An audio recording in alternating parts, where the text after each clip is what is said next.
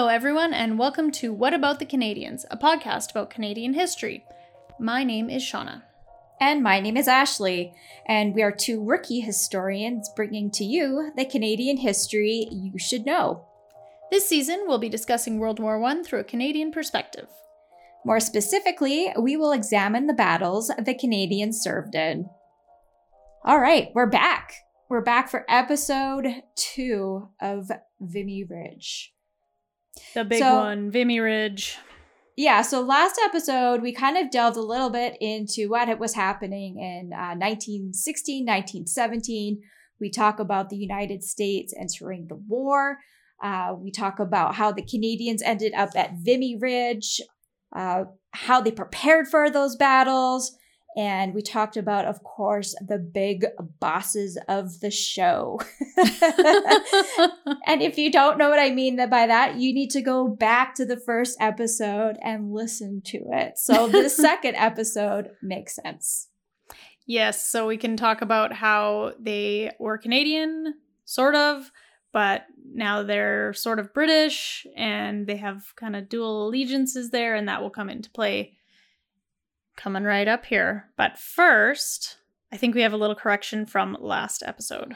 Yeah, I do. I had talked about how the Germans were sinking American vessels. And I had said that one of the vessels, 19,000 people were on board. It was 1,900. So whoa, big difference. It's a big difference. Like 19,000 people on one ship is like crazy. It would be a really big ship.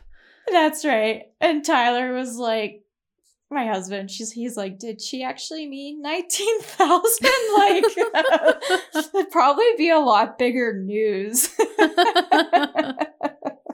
Well, thanks for fact checking us there, Tyler. Yeah, that's funny. And go on to our Instagram account because I posted pictures of Arthur William Currie's grave. I found it in Montreal and I was super excited. That is exciting. Absolutely. Very timely. Was very timely. Did you plan your trip to Montreal around our recording for Vimy Ridge? That just seems... Oh yeah, totally. Really cool. No. But it was a destination spot for me. And I made huge sacrifices to get this picture because I rolled my ankle and fell and scraped all my knees and like fell on my phone. So I went to great lengths. I had to climb up this mountain to get to this grave, okay? A mountain? They call it a mountain. In Montreal, they call Mount Royal a mountain. It's not a mountain if you're from Western Canada. It's a good like walk up the hill, but anyway, just go check it out because, you know. Because why not? Yeah. If you're a big history nerd like Ashley is, you gotta climb a mountain to go see a grave. Yeah. And it was 100% worth it. And I was super offended when other people were walking by the grave and they did not stop to like look. I'm like, excuse me, do you not know who this man is? Like, come on. Should print out business cards and you can stand there and hand them out as people walk by. Be like, educate yourself. Come on. Exactly. All right. So should we jump into it? Yeah, let's jump in. So Ashley ran through this list of men that are Canadian-ish, right? I mean, they're in charge of the Canadians and everything, but, you know, she alluded to that they're still British too, and some are a little old-fashioned, and some go back and forth in some way. But the British here were still very into the rank and the chain of command, and you had to follow all these rules. And that's part of the reason that the Somme failed, like Ashley said. And it was a total disaster and something needed to change. So we have Currie and, well, mostly Currie. That's the one that we're really going to focus on because I think he was one of the ones that really pushed for the change. Mm-hmm. So one of his standout issues, and it was really controversial to even Byng at the time, was that Currie wanted all the men to know all of the plan. So every man was supposed to know what their objective was, where they were supposed to go, what they were supposed to do, because if their officer gets taken out in front of you and you have nobody to lead you, you still need to know where to go. That is just one man ahead of you, and he could get shot pretty easily. So you still need to push forward. You can't just wander around the battlefield if somebody else gets taken out. And not even that, not even taken out, is there's so much confusion on the battlefield, and they really learned this in the Somme especially, is that there's the smoke and the craters and the mud. People just get sucked into the mud and can't move anymore. So the rest of the men have to keep on going.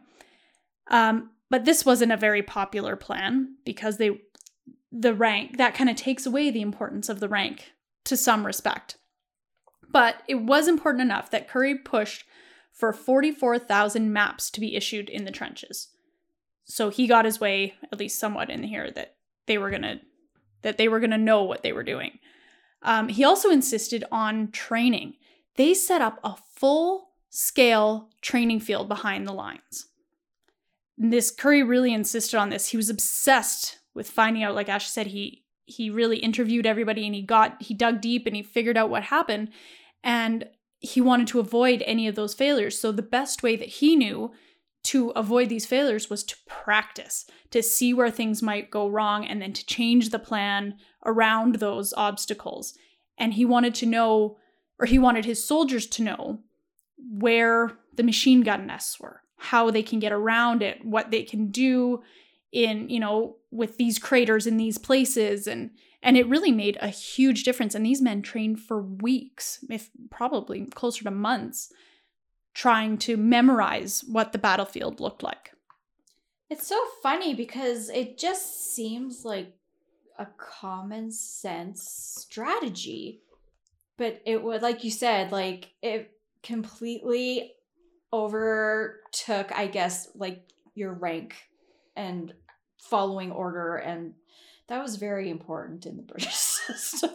It was, because if you don't have your rank, then what good are you, right? Then you're just, you're the same as the privates behind you. So yeah, it does seem like common sense, but that was, like you said, 19th century common sense, not 20th century. Yeah. So they also had, in line with all these new training tactics and all that, they also had some new weaponry. They had this one is big, the new 106 fuse. And it was designed to detonate on impact rather than burying the artillery in the ground before it exploded.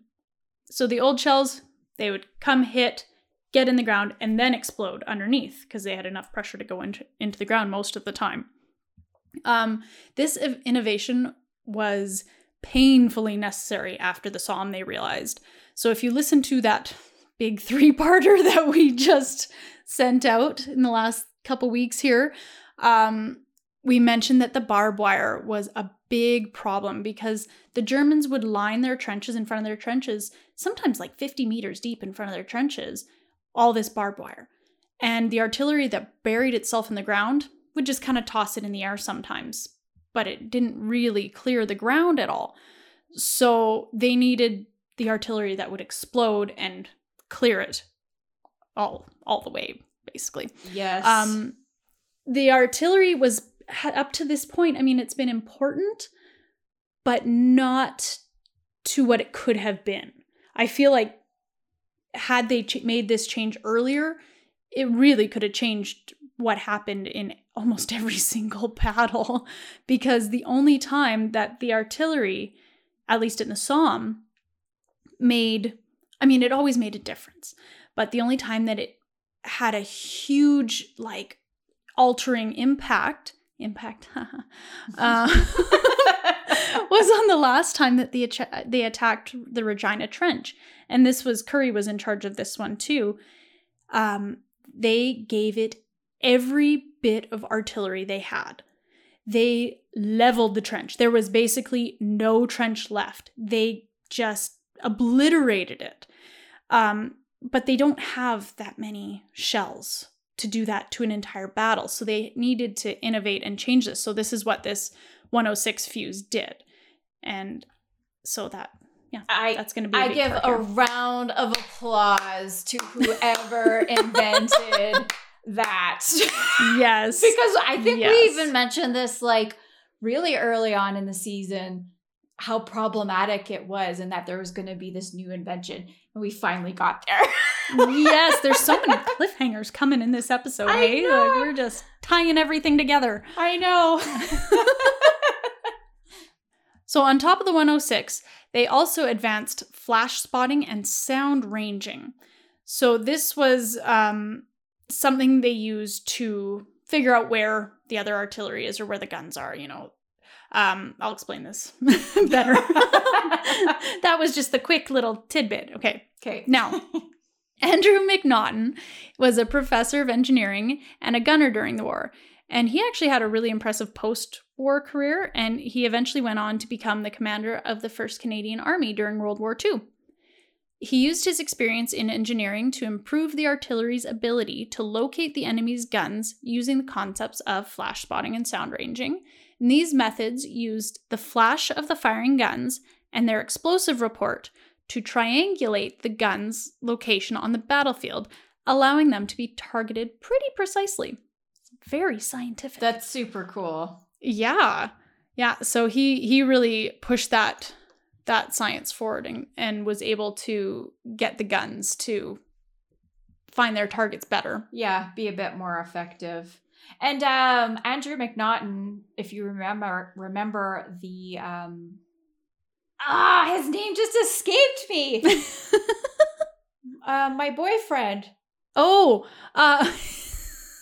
that you claim is my boyfriend. Yes. John McCrae. I was going to be like Tyler. No.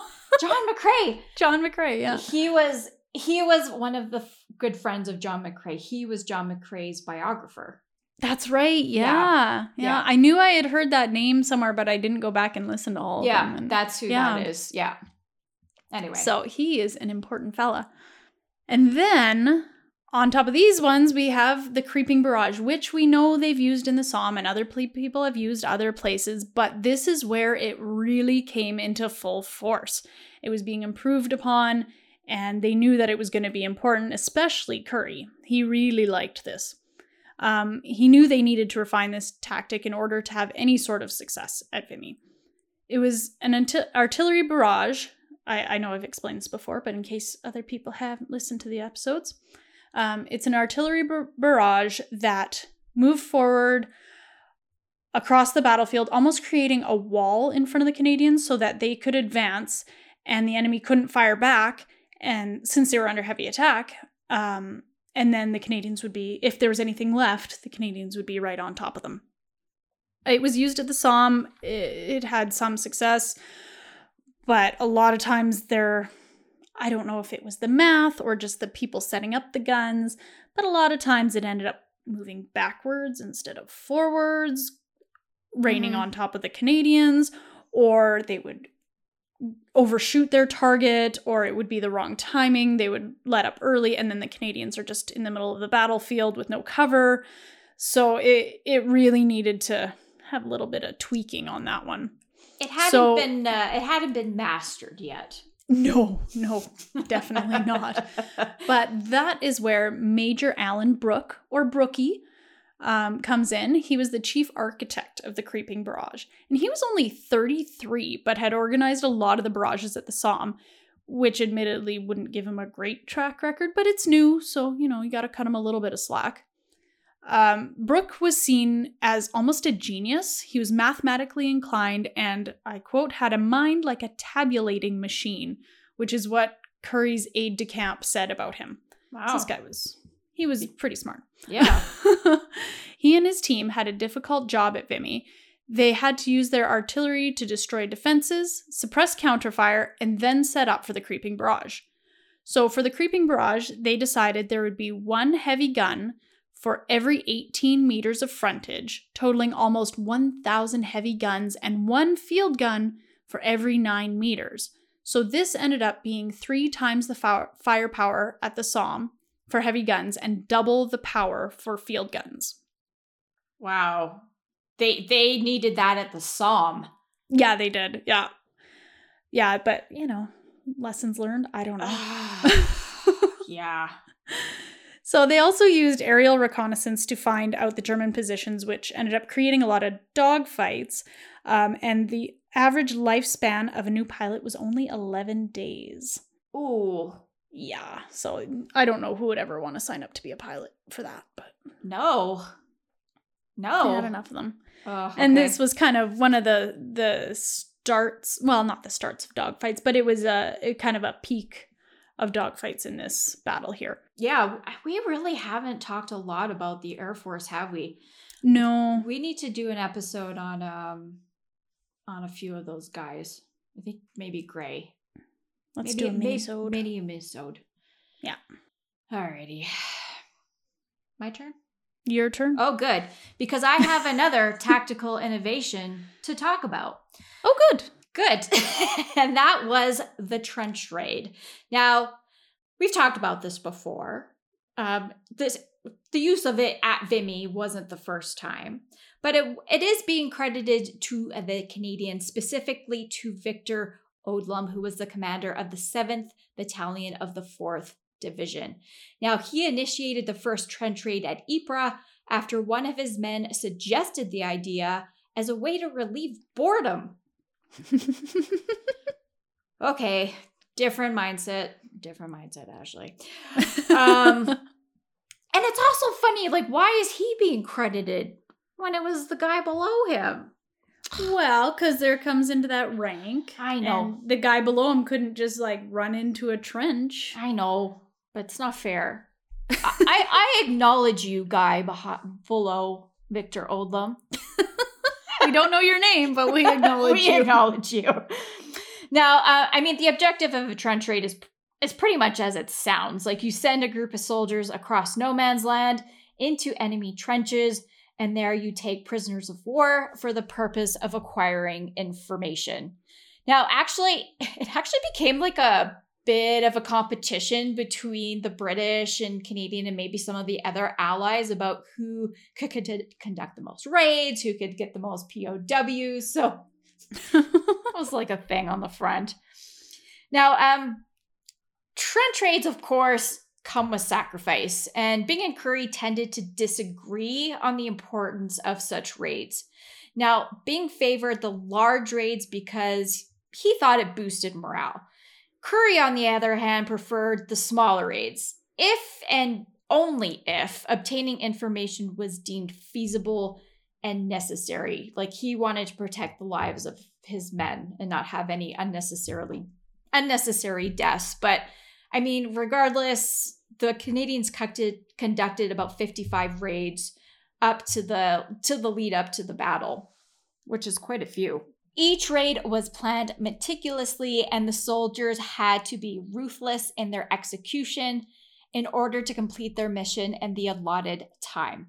Now, for example, in Pierre Burton's book, he talks about how the 26th New Brunswick Battalion, after bombing a German trench line with grenades, they found 30 shocked Germans in a dugout. And when they refused to be taken prisoner, the New Brunswickers, that's a hard word to say, New Brunswickers, quote unquote, sealed them in. So they weren't messing around. Now, the constant raids kept the Germans on edge, and the raids were always scheduled on like unexpected days and times. Like, for example, they scheduled one on Christmas Day. Some might be in the middle of the day. So the Germans were constantly in like this nervous state about when the Canadians were coming. But by March 1917, the intelligence corps knew the enemy's strength, their relief cycles, and key positions on the German line. So obviously these 55 raids were worth it, I think. Now, the lead up to the Battle of Vimy can be staged into two phases.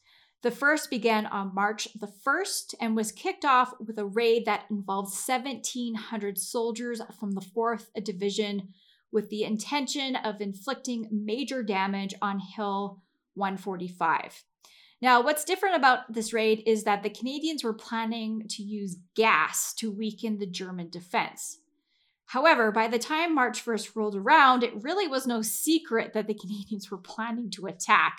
I mean, the Germans could probably hear, maybe see like 160 tanks of gas that the Canadians were rolling to underneath to the front lines. But that, I mean, really, that was kind of the least of their worries because this plan was doomed before it even began.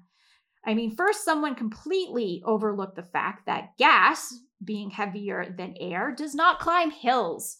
So instead, of course, it's going to sink into your shell holes that the advancing soldiers are going to use for protection.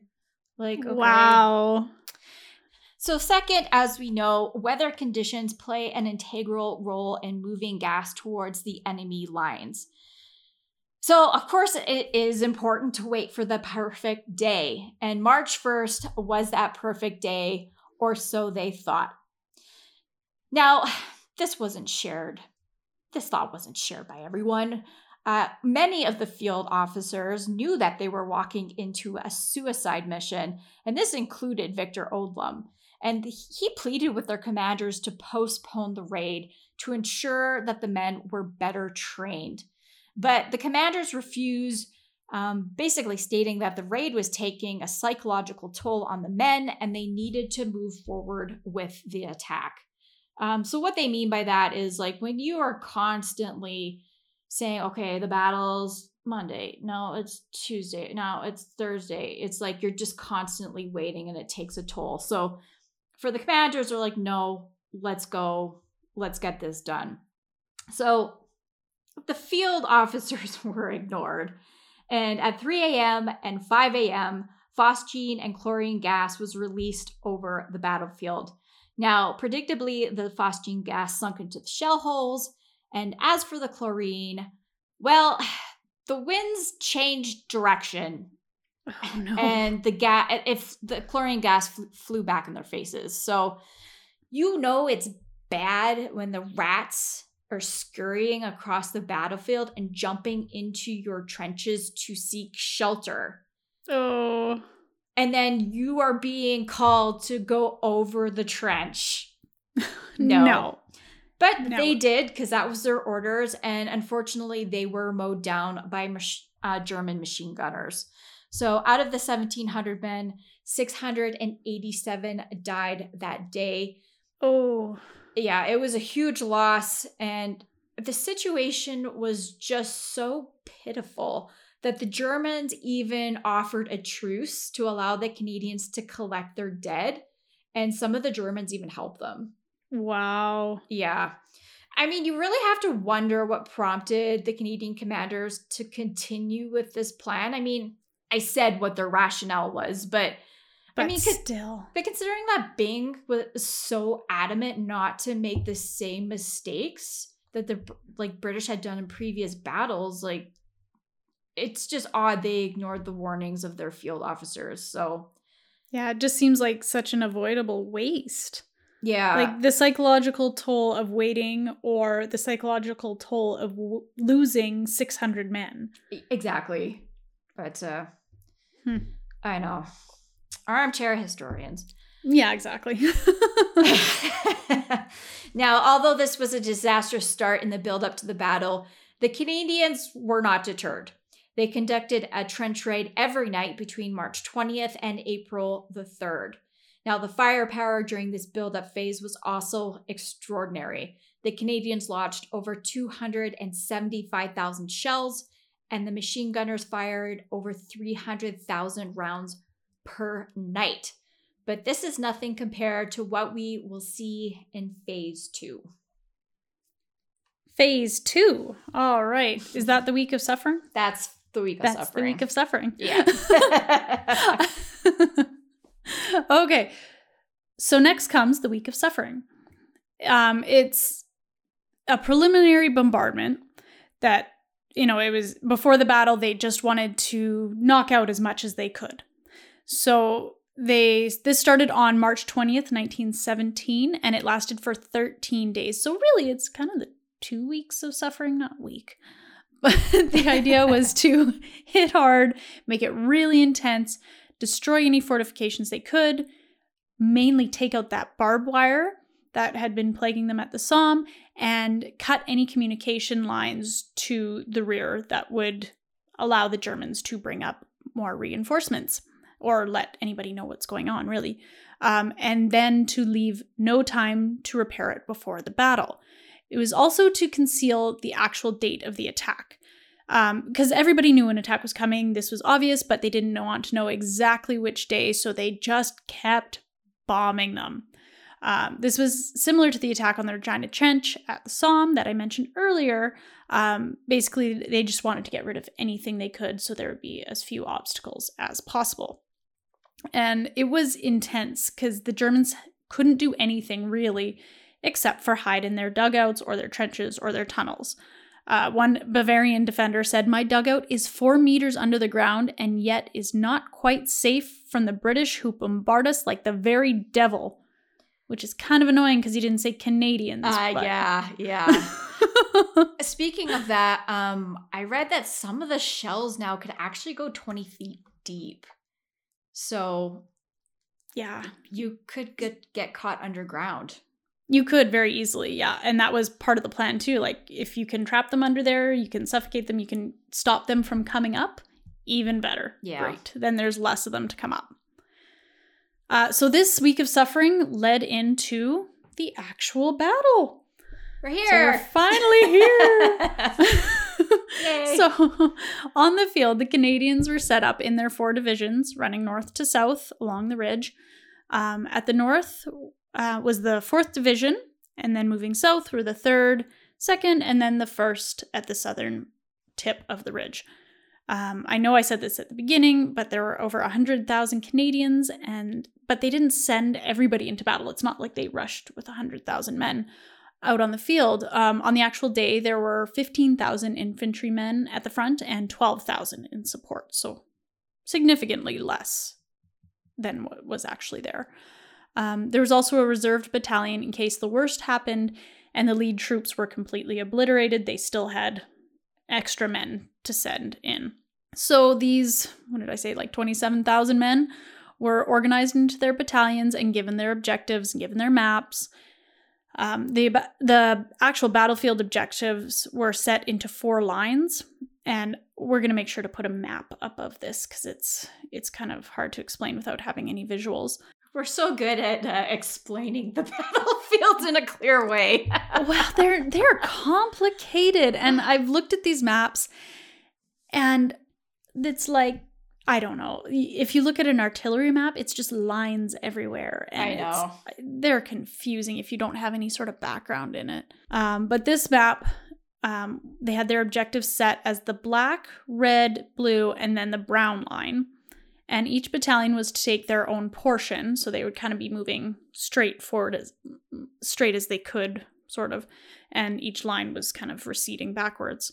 Although the veterans of the 1st and 2nd, because they had been over here the longest, I don't know if that's why they were chosen, but they had to run through all 4 lines. But the 3rd and the 4th were only to take the black and the red.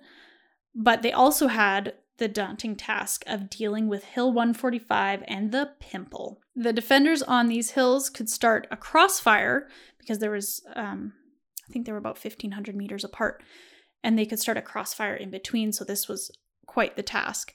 And it would completely incapacitate the 10th, 11th, and 12th brigades that were in the area. The plan of the lines was practiced again and again in their battlefield training behind, so the men knew down to the minute where they were supposed to be. So at 5:30 on April 9th, 1917, the men went over the top to take their objectives.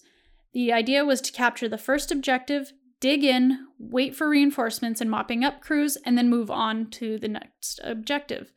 So here is what their plan was. At 6:05 a.m., the black line was to be captured. From 6:05 to 6:45, they paused for new units to come in. At 7:05, the red line was to be captured. From 7:05 to 9:35, they could take a break. At 10:50, the blue line was to be captured. From 10:50 to 12:26, they could pause. And then at 1:18 p.m., the brown line was to be captured. So for a total of 7 hours and 48 minutes, Vimy was supposed to be done. That is very specific. It is like 12:26. You couldn't round down, round up, give him like that 4 extra minutes. Man. Yeah, holy. Okay. So on the actual day, the weather was miserable because it always seems to go that way. If something can go wrong, it will. There was sleet and rain and snow, but they could not delay the battle. This was sort of akin to what Ashley was saying about the psychological effects, but also just logistically. They had all this set up. Nothing was going to change this. So 0 hour was 5:30 a.m., and the infantry had to move 90 meters every 3 minutes to keep pace with the creeping barrage. Before the assault, Byng said to the men, "Chaps, you shall go over exactly like a railroad train, on the exact time, or you shall be annihilated." Which was absolutely true. He was pretty blunt. If the timing was off, they risked either being hit by their own barrage or left out in the open to be exposed to enemy fire. So true. Yeah. Very blunt. So I'm going to go through the divisions and what they did rather than go chronologically, because I think this will kind of hopefully clear things up a little bit, make it a little bit easier to understand. So we're going to start with the 1st Division. And remember, they had to go through all 4 lines. They had the longest, well, not the longest, but they had the most objectives to achieve. Actually, I don't think you're wrong. I think the distance between their trench lines and the Germans was considerably farther than what the 4th Division saw. The 4th Division for sure, but I think the 2nd had the longest go. Oh, did it? Okay. Yeah. So the 1st Division started their assault, commanded by our own Arthur Currie, and he sent in 6 battalions to capture the first 2 lines, and then another 3 battalions came in to capture Farbus Wood, which was a cache of German artillery hiding in the trees. The remaining battalions were held back until they were needed for the final pushes, and to keep any gained ground when the expected counterattack started. There were no easy times on Vimy, but for the 1st Division, the 1st and 2nd lines fell pretty swiftly with little resistance, mostly due to that week of suffering and the creeping barrage and the devastation that it caused in the German trenches. There wasn't a whole lot left in these first 2 lines. Even the defense of the 3rd line, which was the blue line, was minimal, but enough to cause several hundred Canadian casualties. The issue plaguing the advancing infantry of the 5th Battalion were a grouping of German machine gun nests that were left untouched by the barrage. And they were outside of the 1st Division's objective, so that meant if they were to clear it, they would risk running into friendly fire for the division beside them. So they had 3 choices. They could either retreat, advance to their objective and risk the machine guns, or cross into their neighbor's section and try to clear the guns. They chose to try to clear the guns and risk getting shot by the Germans and the Canadians, but their gamble paid off and they were able to clear the nests with bombs and bayonets before running back and getting back on their objective. Each battalion had their own troubles to contend with, generally being machine guns, that was a huge problem, that were left still intact. In some cases, individual men took charge. One of those was Sergeant Major J.F. Hurley, who bayoneted a 3-man crew to capture their machine gun, and Private W.J. Milne, who crawled through the mud and threw grenades into the post until the firing stopped, and the rest of his unit could advance. He even knocked out a 2nd nest all by himself and was awarded the Victoria Cross, but unfortunately, instead of receiving it in person, he died on the ridge that day. I was just thinking that too, and I'm like, I didn't look at any of the Victoria Cross winners for Vimy, so I'm glad you mentioned one. There's a few. I've got a few going through the battalions here because there was quite a few of them that were very important, and they did a really important job, but they didn't always make it home. Yeah. So after the black and the red lines, which were the first 2, were taken, the next wave of soldiers headed forward to beef up the forces already moving to capture the blue and brown lines. This would have been a very different experience for the men that went over the top first. The reserves had to cross an already fought-on battlefield that was covered in Canadian and German bodies, with stretcher bearers and German prisoners clearing the field, and the best they could through this continuous fighting. But they moved over the same muddy field to meet up with the rest of them and continue fighting. So for the 1st Division, the Blue Line was taken with relative ease. Again, some problems, but not as bad as they expected. And they had to get some pushes to get through the machine guns that were left. I'm seeing a pattern here. There's a lot of machine guns left, and that's gonna pop up a whole lot here. Somehow, a good number of machine gun nests were able to withstand that bombardment. I think it was because of how strongly they were entrenched. There was a lot of concrete around them, or they had their positioning right.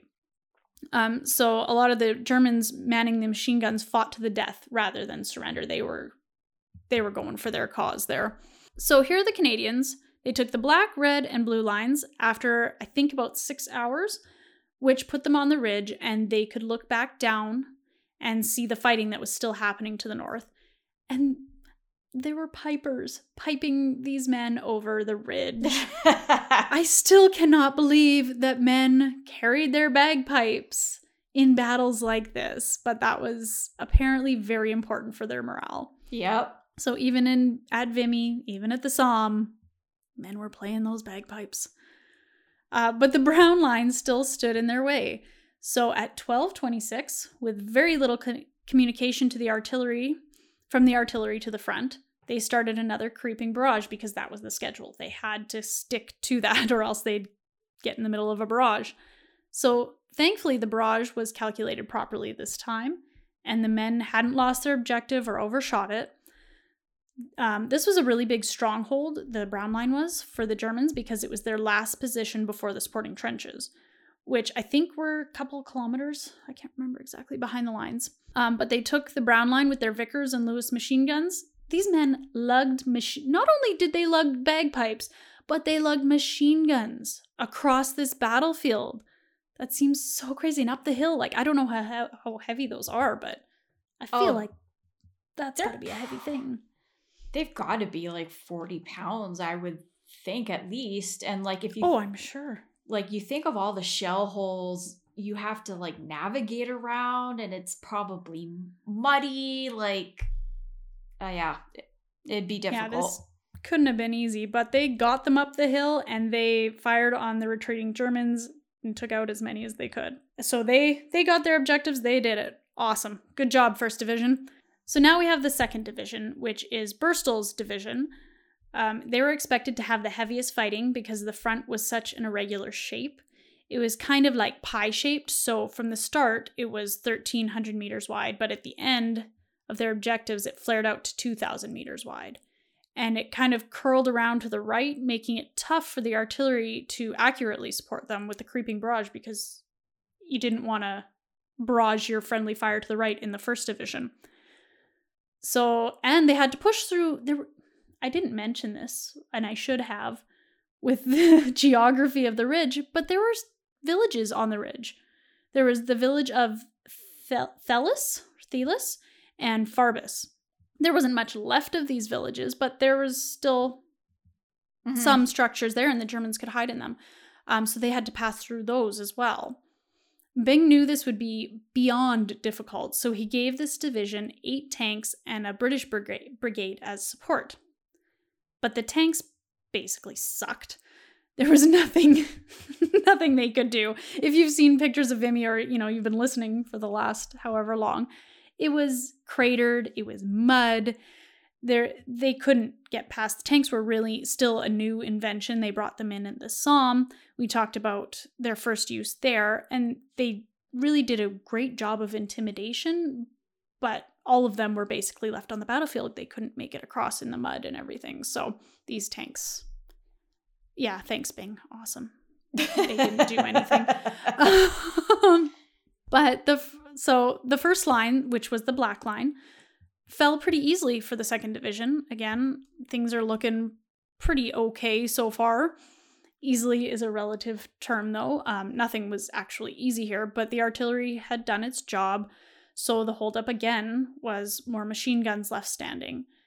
Of course, there are probably 100 stories of individual acts of bravery that happened on the field, and we could spend all day talking about the Victoria Crosses.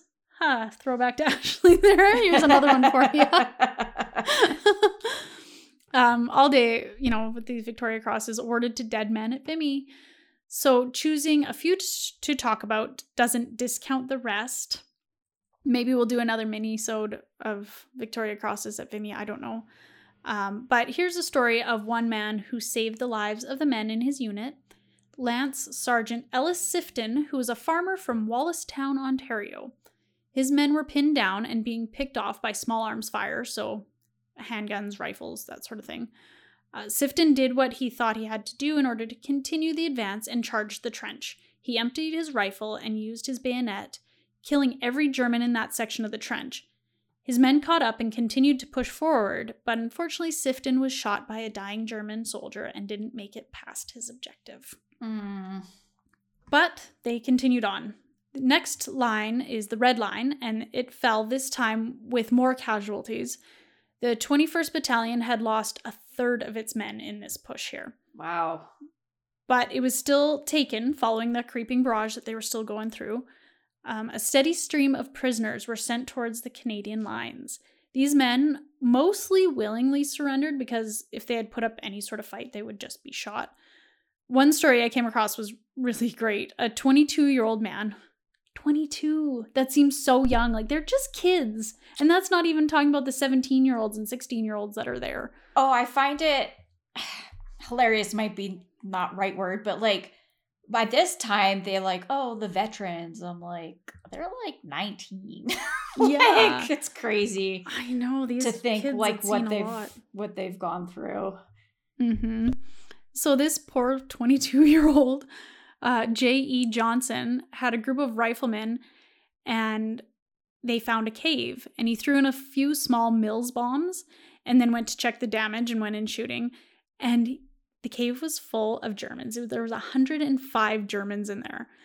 And he lied his butt off, saying he had a large group of soldiers waiting for their surrender, and he talked his way out of this. And the Germans, he disarmed them, and they walked out of the out of the cave, and surrendered.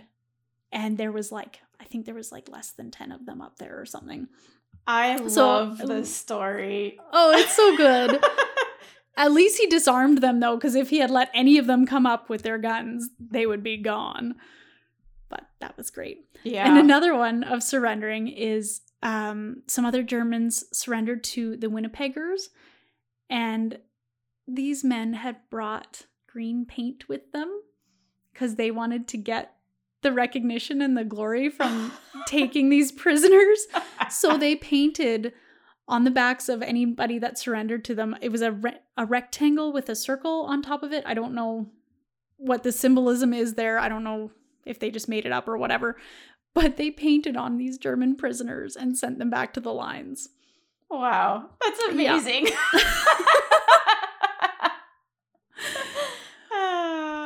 But they did take a lot of prisoners. Of course, that was if the Canadians were in the mood to take prisoners, and a lot of them, the Canadians were known for not really taking them. They just wanted to get rid of the Germans. But they did need people to clear the battlefield, so that was part of it. A big reason why they took so many prisoners was because the Germans were used to clear the battlefield. So the engineers were sent forward to create some strongholds in this section and completely circle them with barbed wire and defend them there. But soon the men were advancing again, and they too took their objectives after about 8 hours, I think, of constant fighting. They got there and they took it. So this is actually going to plan, almost minute for minute. Things are working out kind of well. Which brings us to the 3rd Division now. Remember, these are all starting at the same time. This is not stacking. This is all at 5:30. They're all starting.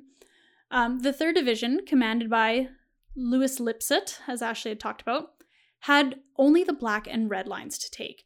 And I say only, but it's not like it was easier for them. The ridge was steeper for their objectives, and there were a few craters that had been there for a long time that were impossible to go through and difficult to go around. They were 10 to 15 meters deep, and since they were considered a danger in that the enemy could hide in them and flank the advancing troops, they were blown even bigger with a lot of big guns. And the men had the unfortunate task of going around them. They were told to throw grenades in them just to make sure there was nobody in there.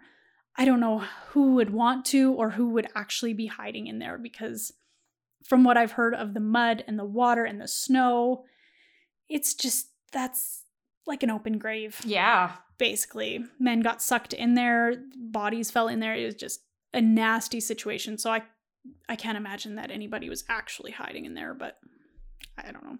I didn't see any reports of that actually happening. Yeah, that seems doubtful. Yeah. Lipset had a difficult task because of the geography of the lines.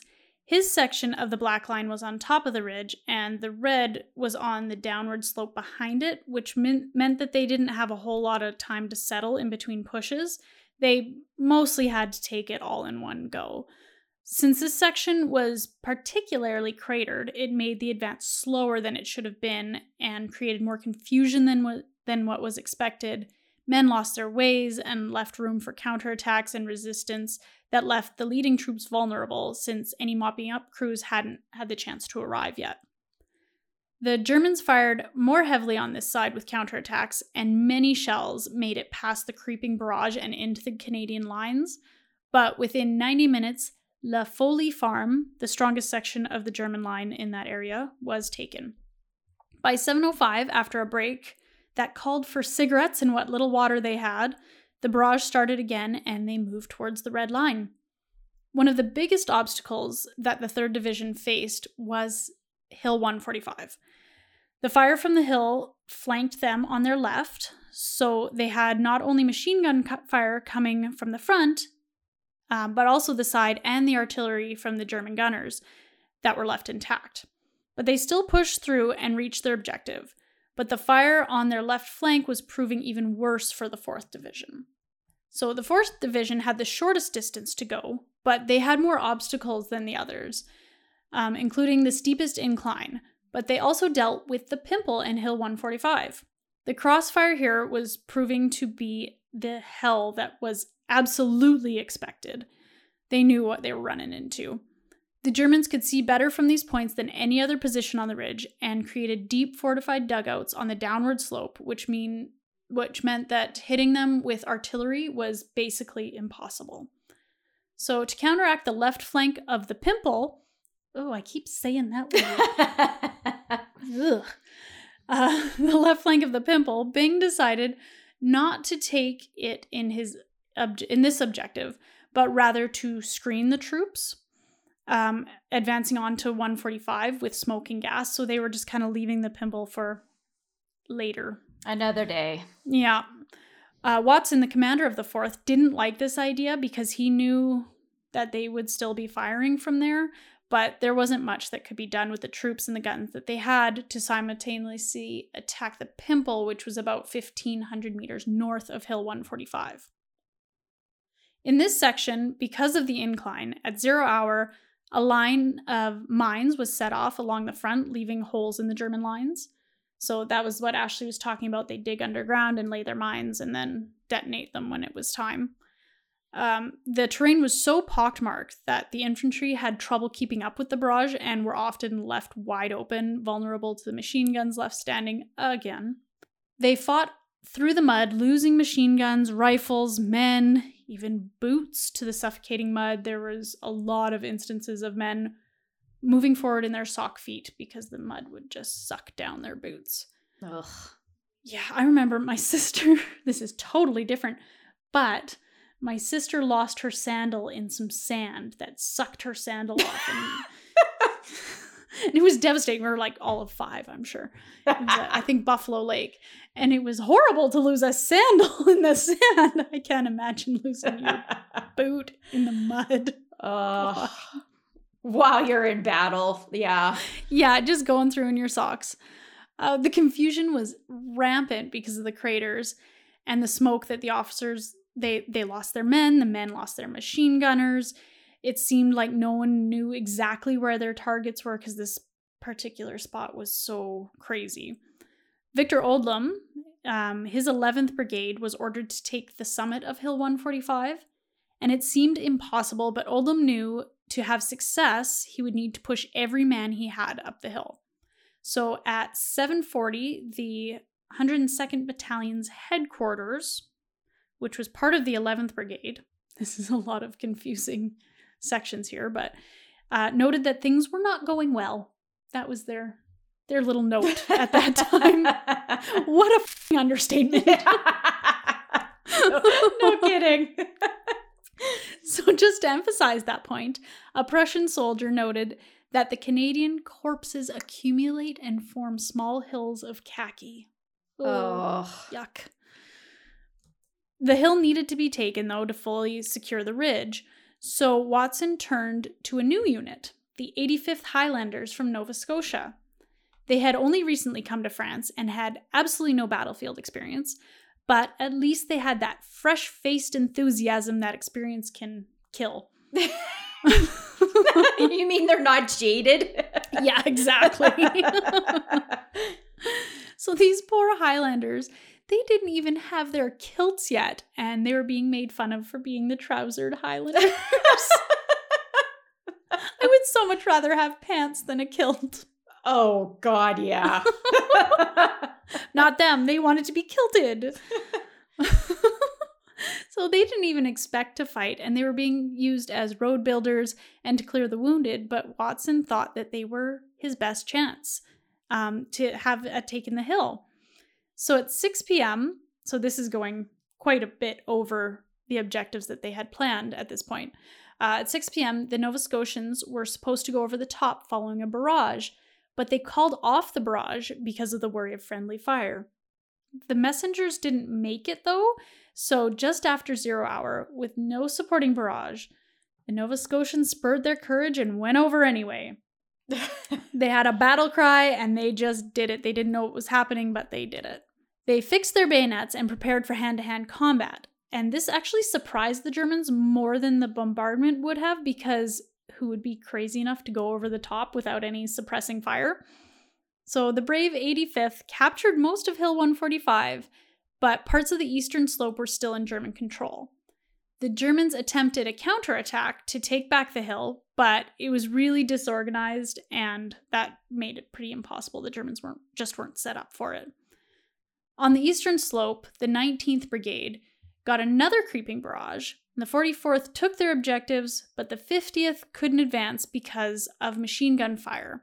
But a man named John Pattison, a 42-year-old Calgarian, single-handedly advanced on a machine gun post, and he got within 30 meters and threw 3 grenades, then charged with his bayonet and killed all the Germans before his men arrived. So there's another, I think it was another Victoria Cross winner. I was going to say, it must be.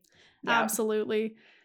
So on April 10th, Hill 145 was captured, but it's not like the battle was over because we had that gross pimple over on the side still harassing them. So the 5th Guard Grenadier Regiment, this was a German regiment, they were elite Prussian Guard, had been sent over there to reinforce the pimple and make it a stronghold for their last claw chance. The chance there. So the 45th and 50th battalions, these are the ones who were just part of taking Hill 145, were sent to do the same with the pimple. They were sent over at 5 a.m. on April 12th, supported by 100 field guns and machine gun fire from Hill 145. So they had captured and they were shooting the machine guns over at the pimple. The bombardment started at 2 a.m. The creeping barrage failed, though, because of the thick mud. The men couldn't move fast enough to keep up with the wall. They were all getting sucked down in there. So the Canadians, though, they took the pimple within an hour after a charge by the Prussians that resulted in hand-to-hand combat.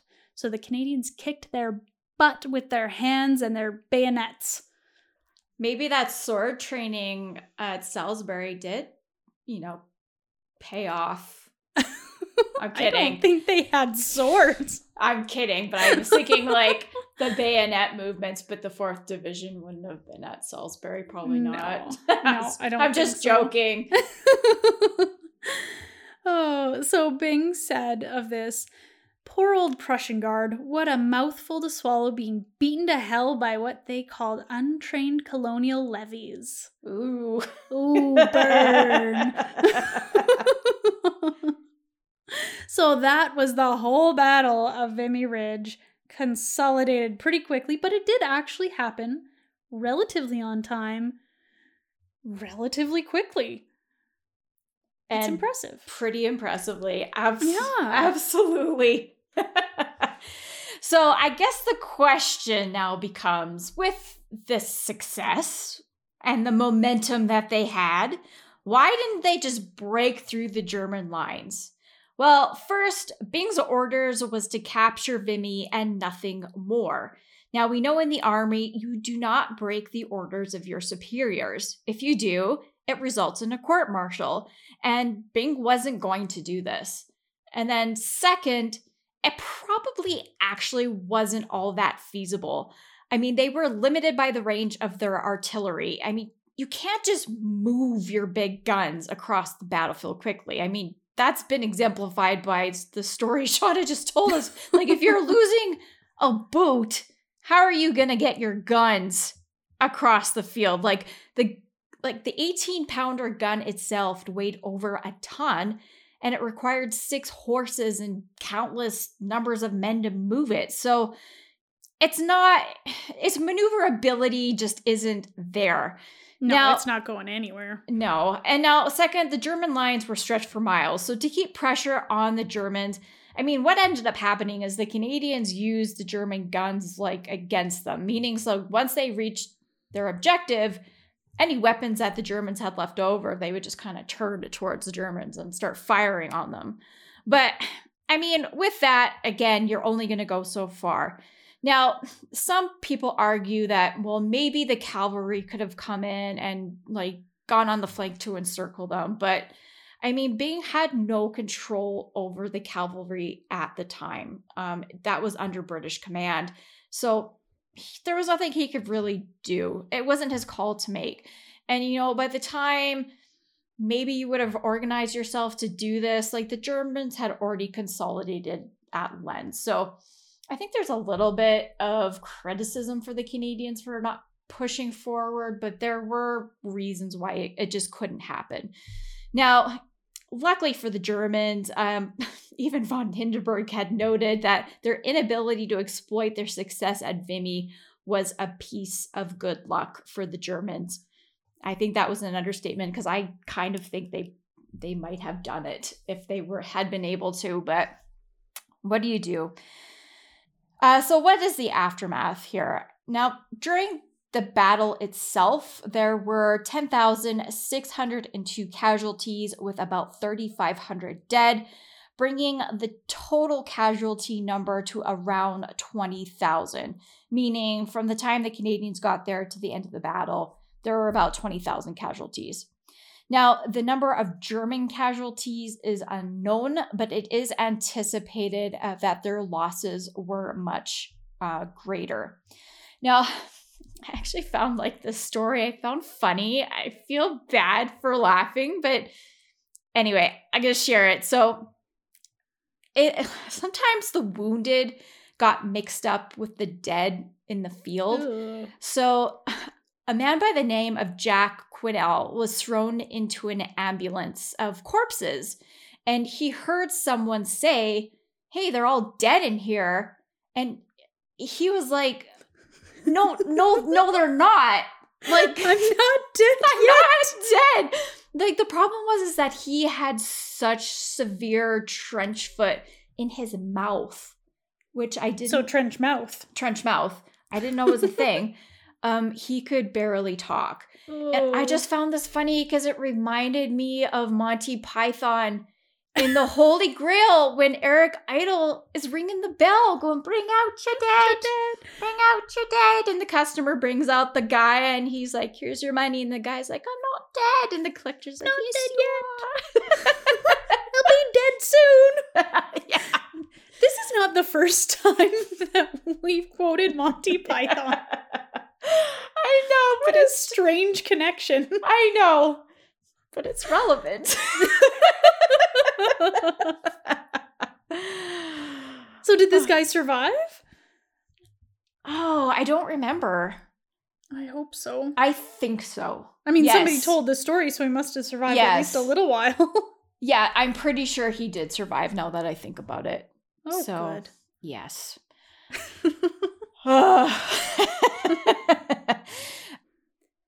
So after everything that was kind of done, the battle was over, the territory was in Canadian hands and the Allies.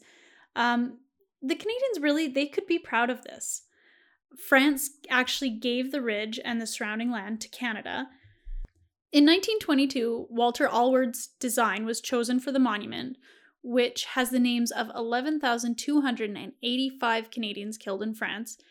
And in 1936, it was unveiled after there were delays in getting the limestone that was actually from a Roman quarry in Croatia. That's interesting. Roman. Yeah. Okay. I obviously wrote that a little while ago because I forgot about that. That's pretty cool. So while they were waiting to get the limestone, the workers, who were actually largely veterans, probably mostly French because they were still in the area there, but they spent their time clearing the land and filling in the trenches and tunnels and reinforcing and preserving parts of the Canadian and German trenches. They really did have to fill everything in because otherwise it would have been extremely dangerous in that area for anybody to go in because things would collapse and all that. So they had a lot of work, but they had all these men that needed work because there wasn't a whole lot going on in France. They were trying to build up their economy after the war. So for this monument, after it was built, King Edward VIII, he was the one that abdicated to Mary Wallace Simpson and unveiled the monument. And this was actually one of his few official duties before he abdicated. So that was kind of cool. Yeah. The French called Vimy Canada's Easter gift to the Allies. So there's a whole lot of sentiment behind this monument and behind the battle itself. The importance of the battle has been debated. Some say that it was really important to Canadian identity. Some say it was pretty overstated. Really, there wasn't a whole lot of interest in the victory during the anniversaries. Like, it was just another battle because they had been through so many, I think.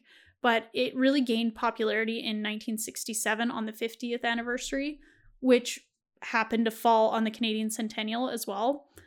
So whether it actually was this huge defining point in Canadian history for the men at the time, there were a lot of important lessons learned, and it was a big victory. There was a really nice quote from Sergeant Percy Wilmot, and he fought at Vimy, and he was wounded in the leg, and he died after the battle. But this is what he said of Vimy. As the guns spoke, over the bags they went. Men of Cape Breton, sons of Nova Scotia and New Brunswick, French Canadians and Westerners, all Canucks. So far, it was the most decisive, the most spectacular, and the most important victory on this front since the Marne, and Canada may well be proud of this achievement. Absolutely. It meant something to somebody, right? Oh, absolutely. And I agree with that wholeheartedly. And then the unfortunate part of the whole victory of Vimy is that, yes, tactically, it's a good piece of geography to have. But unfortunately, in the grand scheme of the war, it had very little impact on the outcome. I mean, unfortunately, in the surrounding areas, there just weren't victories being seen by the French or the British. So it's not where we're going to see the war come to an end.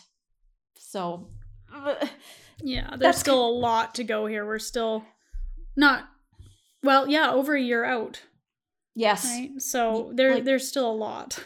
Yeah, almost a year and a half left. So, I mean, that's kind of the unfortunate part about it because it was just so well executed and skillfully done. You just want to see it have this like amazing impact. But unfortunately, that wasn't to be the case. Well, I mean, yes, I don't know. It depends on how you look at it. It didn't have this great impact in the outcome of the war. Yes, absolutely. That's just kind of a fact. But I think, personally, it is kind of a national pride thing. And those men, like, this was the first time that it was just a Canadian battle. And they killed it. they got those objectives. They did it. They could be proud. And obviously France is super grateful about it, or else they wouldn't have given Canadians the land. Like, I don't know. I 100% agree with you. Yeah. I just mean from a war perspective. Yeah. You kind of want it to be worth your while, so to speak. Mm-hmm. And of course, it was a huge probably morale booster, but it just unfortunately didn't maybe have that impact that you'd like it to. But changing topics, not topic, but when Sean and I went to Vimy, so the monument itself is actually located on Hill 145. So if you go there and you're trying to understand like where on the battlefield am I, it's at Hill 145. And the French, what stood out to me is they had planted like rows of maple leaf trees. And they're gorgeous. They're beautiful. And Ashley got out of the cab and started bawling. I didn't bawl. You teared up. I teared profusely.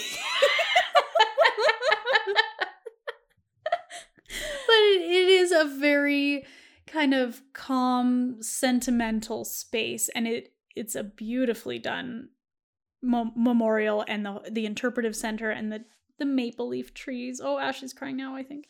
No, I'm not. Oh. Just scratching my nose. But the maple leaves, and you can go and see the preserved trenches with the scrapings in the chalk with the maple leaf, and it's very sweet. Oh, it's just such a source of pride.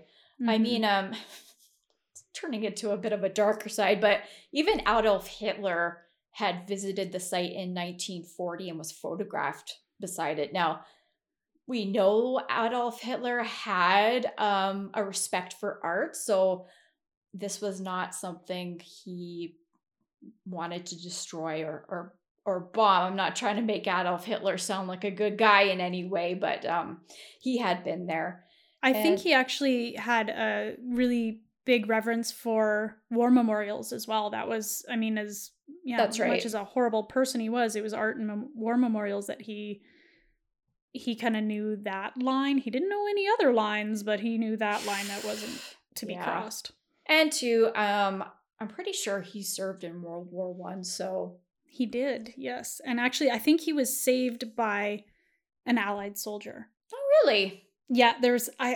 I wish I could remember it, but I think he was saved by an Allied soldier, and so he had some sort of respect for some things, I guess.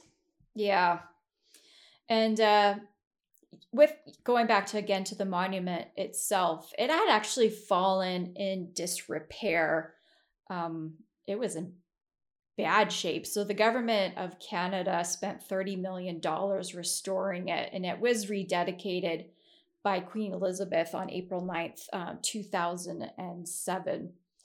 And if you go to Ottawa, actually, to the War Museum, you can see the original, like, preliminary models that, what was his name? Alward. Oh, yeah, Walter had carved. They were kind of his, like, whatever you call it. Prototypes? Prototypes. Yeah. Thank you. Yeah, so that's really cool, too, so. Neat. I think that's it. Yeah, that puts a pin in Vimy, one of my favorite battles. And next we move on to, I think, Passchendaele. So another big one. Yeah, no kidding. I think we're going to be talking about mud a lot. Hasn't that been the theme so far? The whole damn time. Yes, but I think Passchendaele, the epitome of mud comes in at Passchendaele. I don't even know if that sentence made sense, but there's mud. There is mud there. And we're going to have to watch the movie. Yes. Before we record. It's not a great movie, but I will watch it. I've been saving it. Okay. All right. Join us next time for Passchendaele. You can visit us on our social media. We have Instagram and Facebook at What About the Canadians podcast. And if you want to leave us a review, we're on Spotify and Apple Podcasts and Google Podcasts. We'd love to hear from you, and we will catch you next time.